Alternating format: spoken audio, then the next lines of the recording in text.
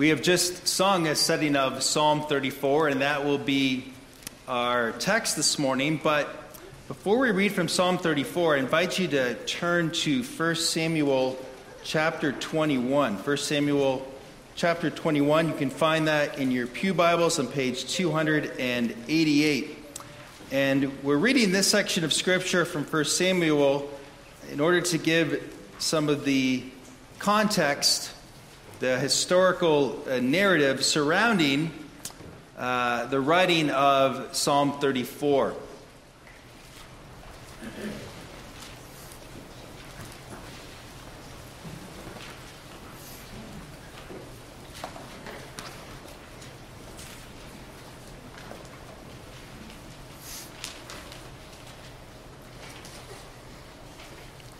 And so we'll read the entirety of 1 Samuel chapter 21. This is the word of our God. Then David came to Nob to Ahimelech the priest. And Ahimelech came to meet David, trembling, and said to him, "Why are you alone, and no one with you?" And David said to Ahimelech the priest, "The king has charged me with a matter, and said to me, 'Let no one know anything of the matter about which I send you, and with which I have charged you. I have made an appointment with the young men for such and such a place. Now then, what do you have on hand? Give me 5 loaves of bread, or whatever is here.' And the priest answered David, 'I have no common bread on hand, but there is holy bread, if the young men have kept themselves from women.' And David answered the priest, 'Truly women have been kept from us always when I go on an expedition. The vessels of the young men are holy even when it is an ordinary journey. How much more today will their vessels be holy?' So the priest gave him the holy bread, and there was no bread there but the bread of the presence, which is removed from before the Lord to be replaced by hot bread on the day it is taken away. Now a certain man of the servants of Saul was there that day, detained before the Lord. His name was Doeg the Edomite, the chief of Saul's herdsmen. Then David said to Ahimelech, 'Then have you not here a spear or a sword at hand? For I have brought neither my sword nor my weapons with me, because the king's business required haste.' And the priest said, 'The sword of Goliath the Philistine, whom you struck down in the valley of Elah, behold, it is here wrapped in a cloth behind the ephod. If you will take that, take it, for there is none but that here.' And David said, 'There is none like it, give it to me.' And David rose and fled that day from Saul and went to Achish the king of Gath. And the servants of Achish said to him, 'Is this not David the king of the land? Did they not sing to one another of him in dances? Saul has struck down his thousands, and David his 10,000s.' And David took these words to heart and was much afraid of Achish the king of Gath. So he changed his behavior before them, and he pretended to be insane in their hands. And he made marks on the doors of the gate and let his spittle run down his beard. Then Achish said to his servants, 'Behold, you see this man is mad. Why then have you brought him to me? Do I lack madmen that you have brought this fellow to behave as a madman in my presence? Shall this fellow come into my house?' Let's now turn over to Psalm 34. Psalm 34, page 547.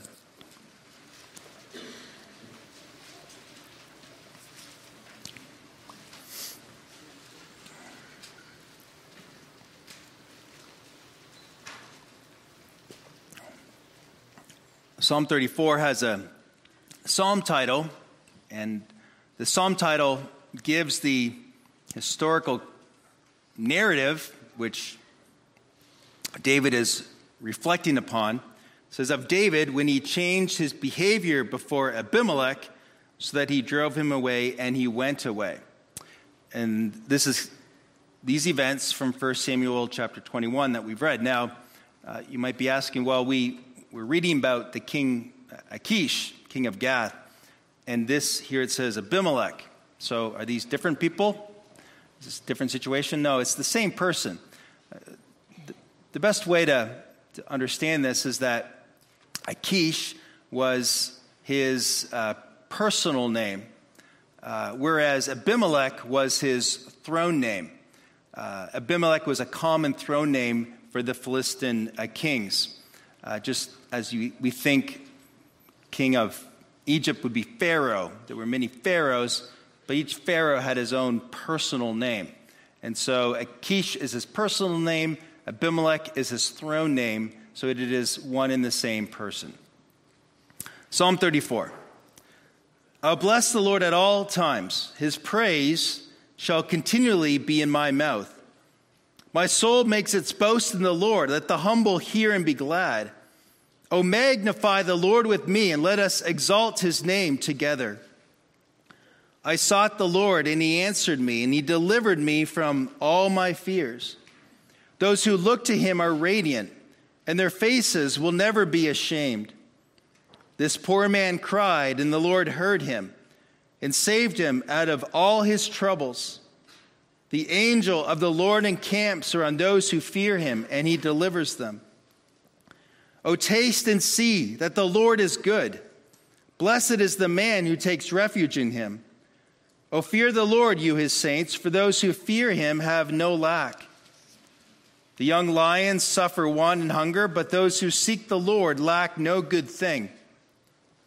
Come, O children, listen to me. I will teach you the fear of the Lord. What man is there who desires life and loves many days that he may see good? Keep your tongue from evil and your lips from speaking deceit. Turn away from evil and do good. Seek peace and pursue it. The eyes of the righteous are toward the eyes of the Lord are toward the righteous, and his ears toward their cry. The face of the Lord is against those who do evil, to cut off the memory of them from the earth. When the righteous cry for help, the Lord hears and delivers them from all their troubles. The Lord is near to the brokenhearted, and he saves the crushed in spirit. Many are the afflictions of the righteous, but the Lord delivers him out of them all. He keeps all his bones, not one of them is broken. Affliction will slay the wicked, and those who hate the righteous will be condemned. The Lord redeems the life of his servants. None of those who take refuge in him will be condemned.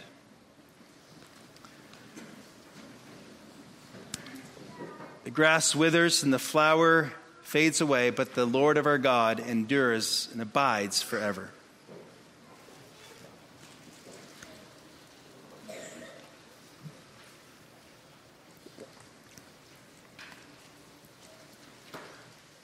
Congregation loved by our Lord and by our Savior Jesus Christ, taste and see that the Lord is good.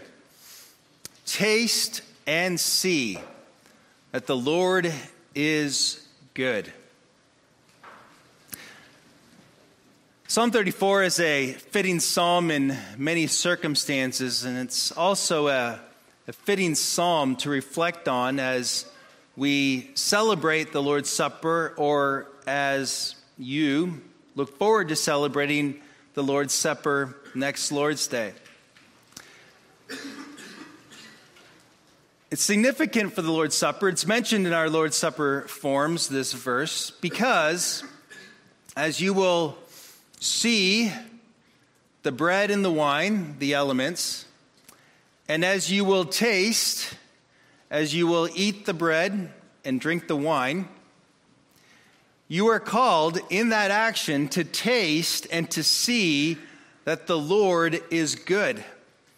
And these are empirical words, meaning words that involve the senses. We see with our eyes, we taste with our mouth. And the Lord is kind in giving us these sacraments, these visible expressions of his love and of grace, so that we might experience his goodness in the way that we taste and that we see. The Lord wants us to know his goodness and to experience his goodness. And that's the theme that we have here before us in Psalm 34. that the psalmist commands us to taste and see the Lord's goodness. And we'll work through this psalm 4 points. First of all, experiencing the Lord's goodness. Secondly, expressing the Lord's goodness. And then lastly, encouraged by the Lord's goodness. 3 points: experiencing the Lord's goodness, expressing the Lord's goodness, and encouraged by the Lord's goodness. Well, first of all, what does it mean to experience the Lord's goodness? And how does this psalm, Psalm 34, give us an illustration of experiencing the Lord's goodness? That's the question. Well, this is why we read from 1 Samuel chapter 21, and knowing the historical occasion from which David wrote this psalm is important. At this point in David's life, he is in a very dangerous and a very frightening circumstance. David was the anointed king of Israel, but Saul, King Saul, was still the king. David would be king. And Saul is becoming more confused and getting caught in his own spiral of sin. And the throne will be taken away from King Saul and given to David. And although Saul was at first friendly toward David, he began to be jealous, envious of David, angry. He even threw a spear at David, seeking to kill him. David, interestingly, is close, very close friends with Saul's son, Jonathan. And David is in this perplexing quagmire predicament because Saul hates David so much and wants David away with so badly that there is no safe place in Israel for David to be. He is a man on the run. He's a fugitive. And it's actually so bad that David must leave the land of Israel and enter into a neighboring territory. And he ends up, and we might question his wisdom in this, but he ends up in Philistine territory. The Philistines were the enemies of the Israelites. Remember, Goliath was a Philistine. But he ends up in Philistine territory. Before he goes there, though, he stops at the home of the priest. And he is extremely hungry and famished. And so he asks the priest, "Do you have any food?" The priest says, "Well, I don't have any food to give you. There's not like an extra pantry here, but the showbread, which is now expired showbread, is here. It is bread. It's been consecrated, but David says, 'Give it to me.'" David is actually not truthful as to why he's at the priest's house. He says that he's on the king's business. Then David also asks the priest, "Do you have any weapons? I need a weapon." The priest says, I don't have much selection, but one weapon I do have. I have the sword of Goliath, which you can imagine was not a small little jackknife or dagger. This would have been a big sword. David says, "I'll take it." And so David leaves, and he goes to Gath. Was he seeking asylum from the king of Gath, Achish, or did he just simply end up there and was spotted? But what happens is that David is in Gath, and he is recognized. Now, brothers and sisters, boys and girls, understand how bad a place this is for David. What do you know about Gath? Who else was from Gath? Well, the giant Goliath was from Gath.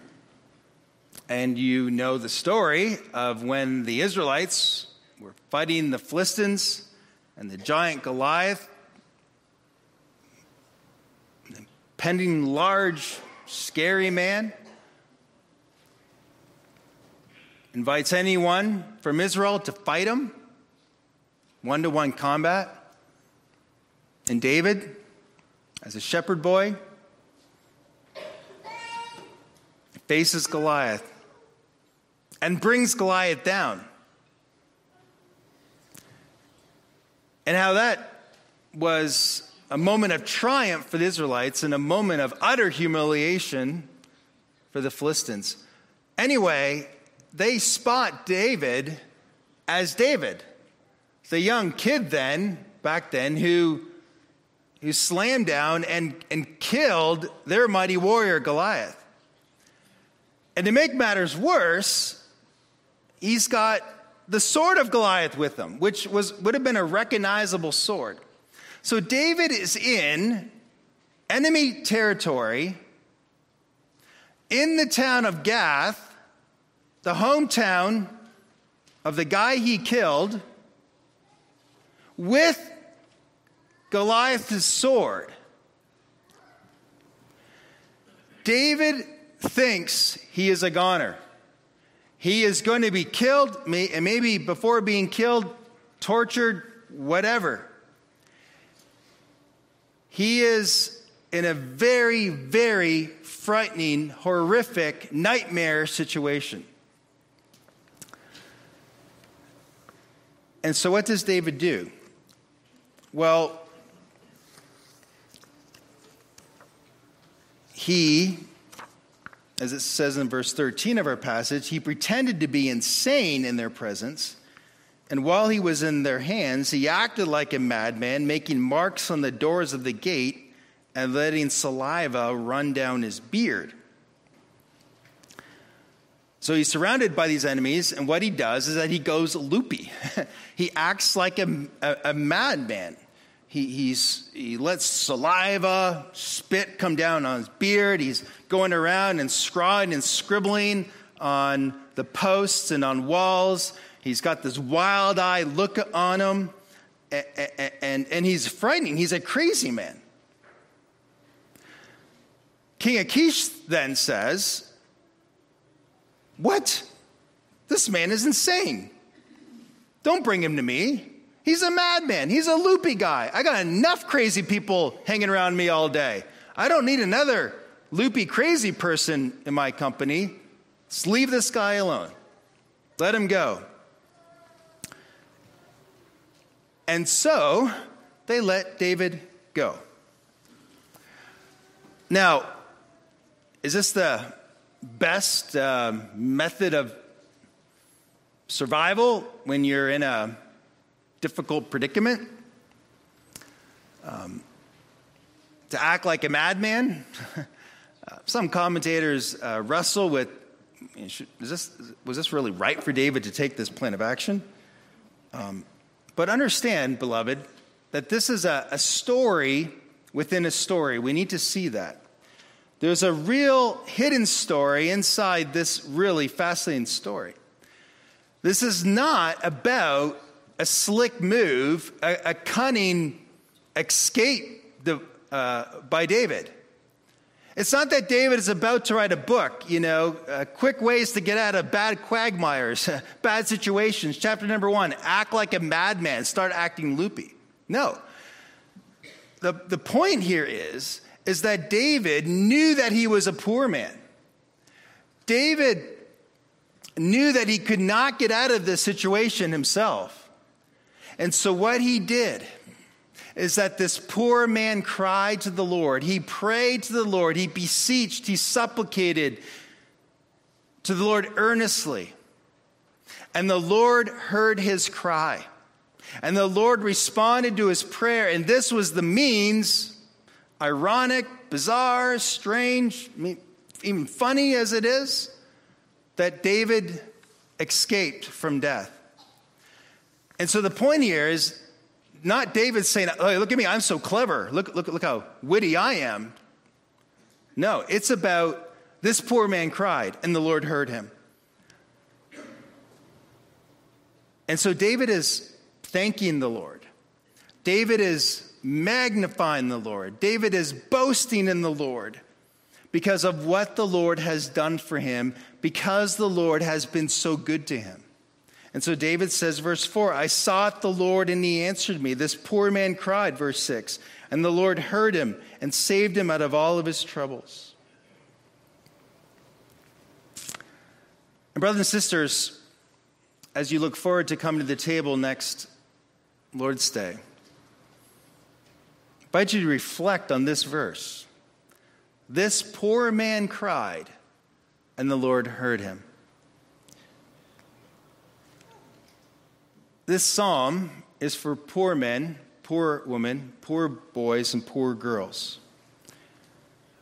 It's for those who find themselves at wit's end, alone, confused, destitute. And the invitation, the command here, is to cry on the Lord, knowing that you are a poor man.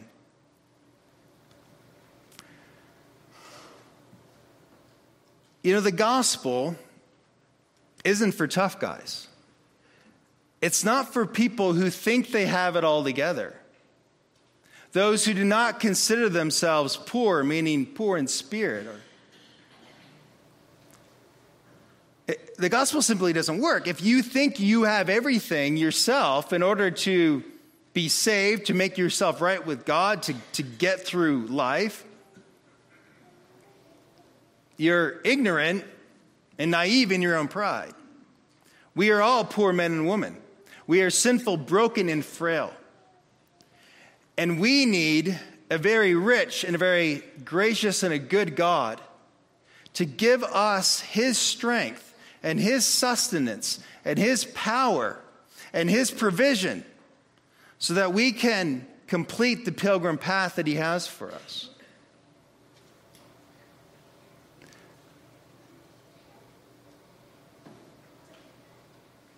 When you go to the hospital because you're sick and injured, what do you have in common with every other patient in that hospital?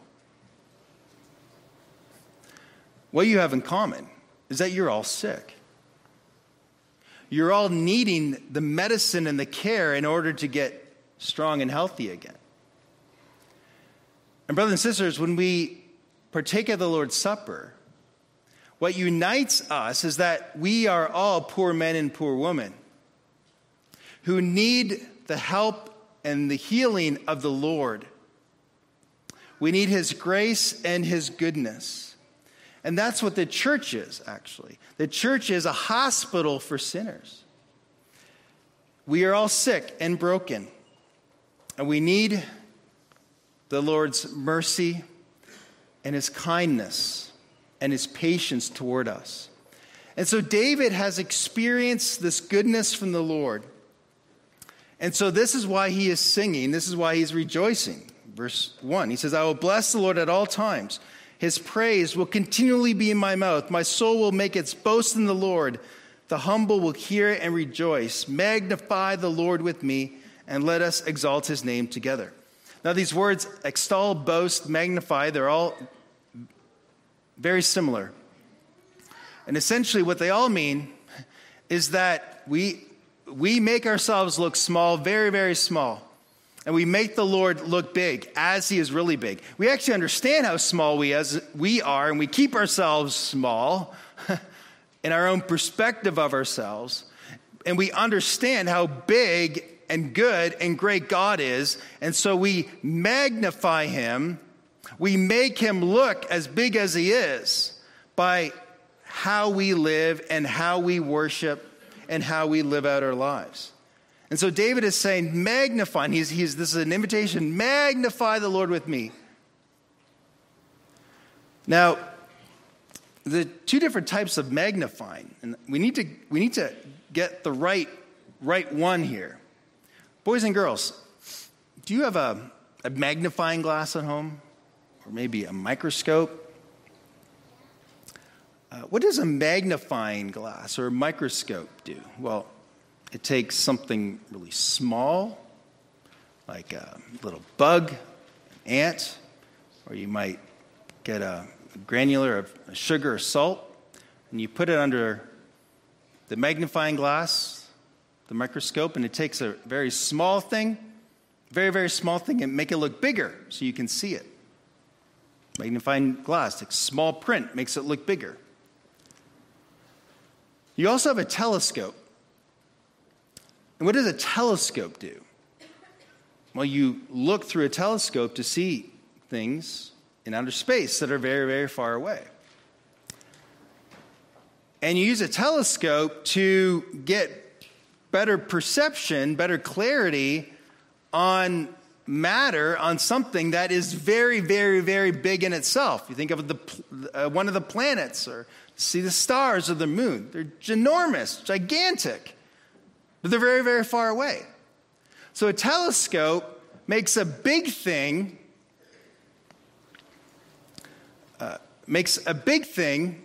look big. Whereas a microscope or a magnifying glass makes a small thing look bigger than it is. And when David says, magnify the Lord with me, he is not saying, I will make a small God look bigger than he is. He means, I will make a big God begin to look as big as he really is. So he's speaking about not a magnifying glass or a microscope magnifying, making a small thing look big. It's a telescope magnifying. I want to make a big God look as big as he really is. And that's what we're called to do here. And as John Piper writes about this, he says that the whole duty of the Christian can be summed up in this way: to feel, think, and act in a way that will make God look as great as he really is. We need to magnify God, make him look big, worship him, honor him. And David is saying, join me in making this big God look even bigger. And so he's saying, I've experienced God's goodness. I have experienced God's goodness. And what he's doing is he's inviting all others to experience God's goodness for themselves. And that's why this language here, taste and see, is important.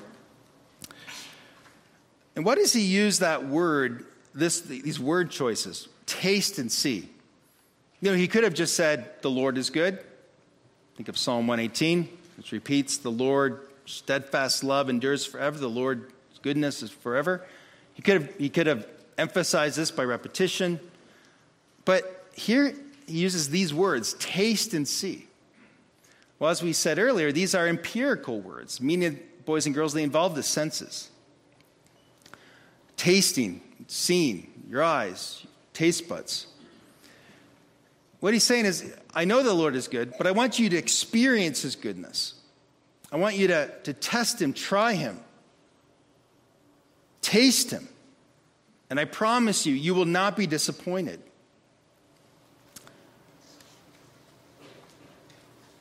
The American theologian Jonathan Edwards used an illustration which I think is really helpful. He said that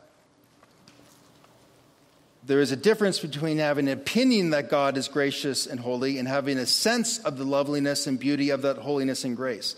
There's a difference between having a rational judgment that honey is sweet and having a sense of its sweetness.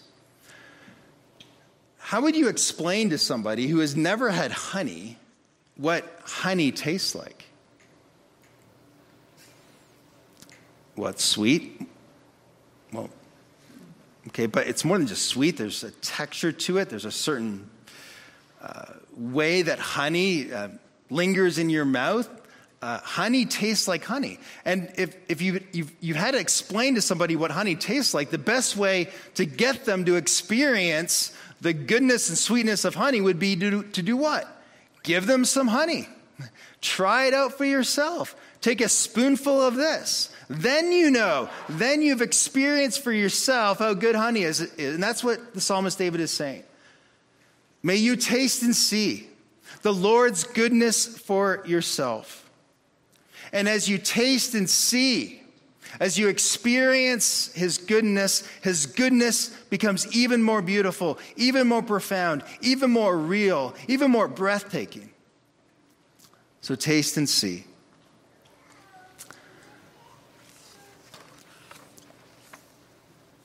And so this is what the psalmist has experienced. Now we'll actually go right to our third point, encouraged by the Lord's goodness. And these two things are connected. We need to be encouraged by the Lord's goodness. Look at verse 15. It says this, "The eyes of the Lord are toward the righteous, and his ears are toward their cry." So the eyes of the Lord are watching the righteous. Now, when the Bible says the righteous, he's not meaning these goody-goody people who never do anything wrong, sparkling, squeaky clean. No, the righteous simply refers to the covenant people of God who are desiring to live in communion with God and to do life God's way. The righteous are people who sin, that's the point. And they know how to repent. They know how to turn away from their sin and turn back to the Lord. And so it says here, the eyes of Yahweh are toward the righteous. And it's like a mother or father watching the very busy toddler who's getting into everything. The turbo twos. What kind of mischievous situation would the little girl get into? They always got to watch. The eyes never flicker. That's the type of watching, this constant looking out that the Lord has for his children. His ears are open, verses 18, 19. They cry, the Lord hears. And from their distresses, he delivers them. In verse 18, the Lord is near to the brokenhearted, and he saves the crushed in spirit. He is near to the brokenhearted, and he saves those who are crushed in spirit.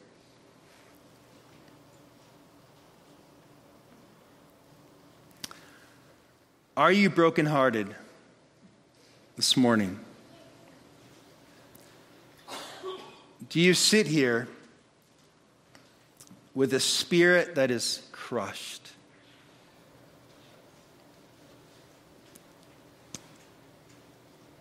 If we could take a notepad out and write down everything and anything that is breaking our hearts, that is crushing our spirits, give it to each person and pass it along, I'm sure we'd have quite a volume.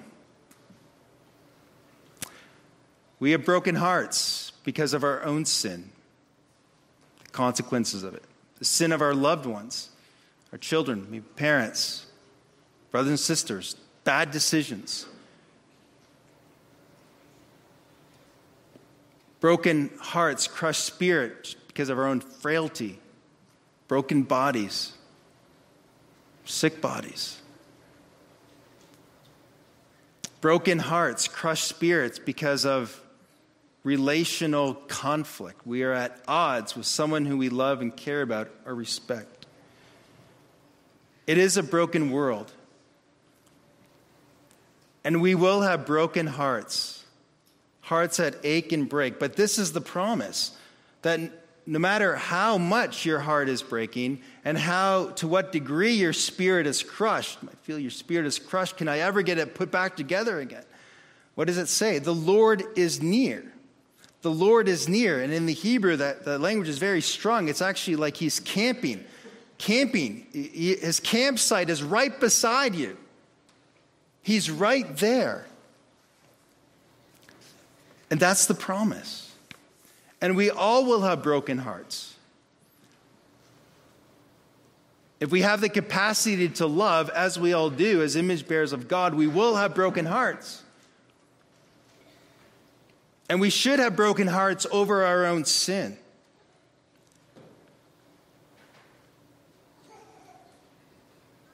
Isaiah the prophet, Isaiah 53, prophesied the Messiah as the one who would be a man of sorrows and acquainted with grief.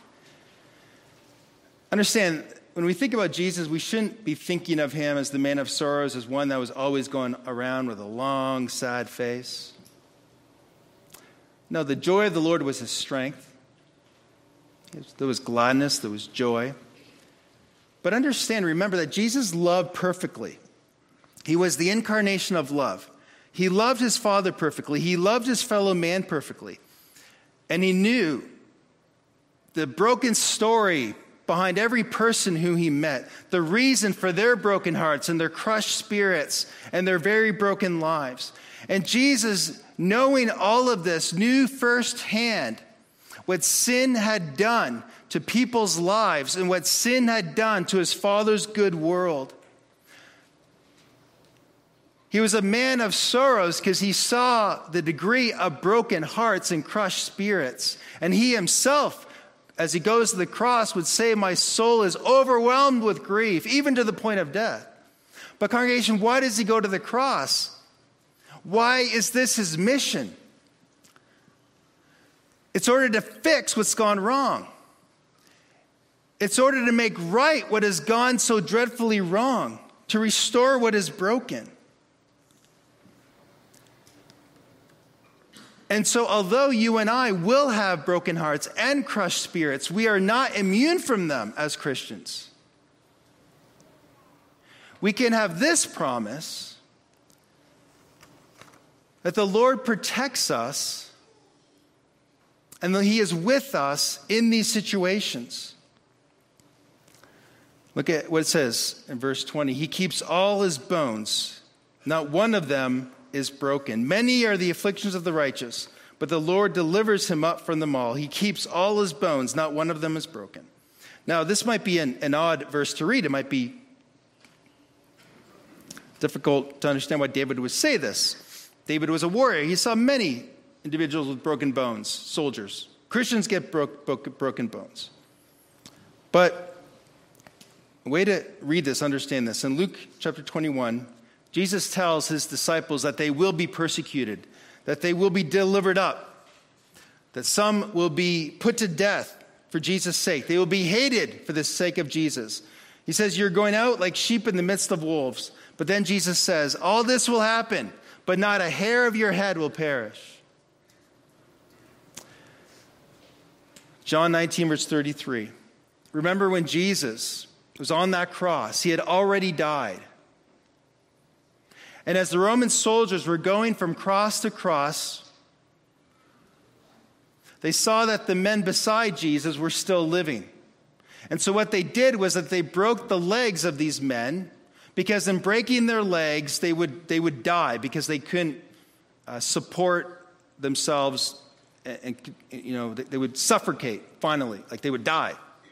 But when they came to Jesus, they saw that he was already dead. So the soldier took his spear and he thrust his spear into Jesus' side, and blood mixed with water flowed out of that wound, signifying that Jesus was medically dead. And as John says in John 19:36, these things came to pass to fulfill the scripture. Not a bone of him will be broken. And the scripture that is fulfilled is Exodus 12:46 and Numbers 9:12, in which stated that the Paschal lamb will not have any broken bones. So the lamb that's presented to be the Passover lamb shall not have any broken bones. This is the lamb without blemish. And this was fulfilled. Not one of his bones would be broken. Brothers and sisters, what happened to Jesus these hours before he dies on the cross? He was ruthlessly beaten to a pulp. He was scourged, whipped. These Romans, these scourgings, they would whip so hard it would kill many a man. Many a man didn't survive the whipping. He died because of it. He was beaten beyond recognition. He was tortured. He was hung on the cross. Absolute, horrendous evil and pain inflicted upon him. The Romans had engineered the crucifixion on the cross to maximize pain and shame. But even in all of that, what was fulfilled? Not one of his bones were broken. Not one bone was broken. Not one little bone in his body was broken to fulfill prophecy. This is what it means, congregation. The forces of evil could go so far, but yet the Lord Almighty says this far and no further. Not a hair of your head will perish, my dear martyrs, if it's my will that a hair will not perish. Not one of your bones will break, my son. See, congregation, what this psalm is saying is that, yes, we live in a broken world of evil and of sin, of sadness, of broken hearts. And we are not immune to having to suffer these things. We are not protected from them in this sense that they don't come to us. But we have this promise. The Lord is with us in them. We're not protected from them, but we're protected in them. The Lord is with us. And because he is the sovereign God who is righteous and good and cares for us, we can know that it's this far and no further. And what good news that is. That we are not just in the grip of the blind forces of fate. That everything is by chance and we don't know what could happen to us in the sense that some power out there, evil is going to come and really, really hurt us. No. The ultimate protection we have is that the Lord is with us.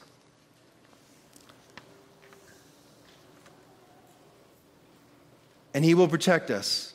He will be with us in the trouble as we go through many toils, dangers, and snares. Nothing will separate us from his love. If God is for us, who can be against us? We are more than conquerors through him who loved us. See, the Lord Jesus is our sovereign champion. And so as we worship him, as we live for him, as we go to the table next Lord's Day, may we sing in our hearts and in our lives. Let us taste and see that the Lord is good. Amen.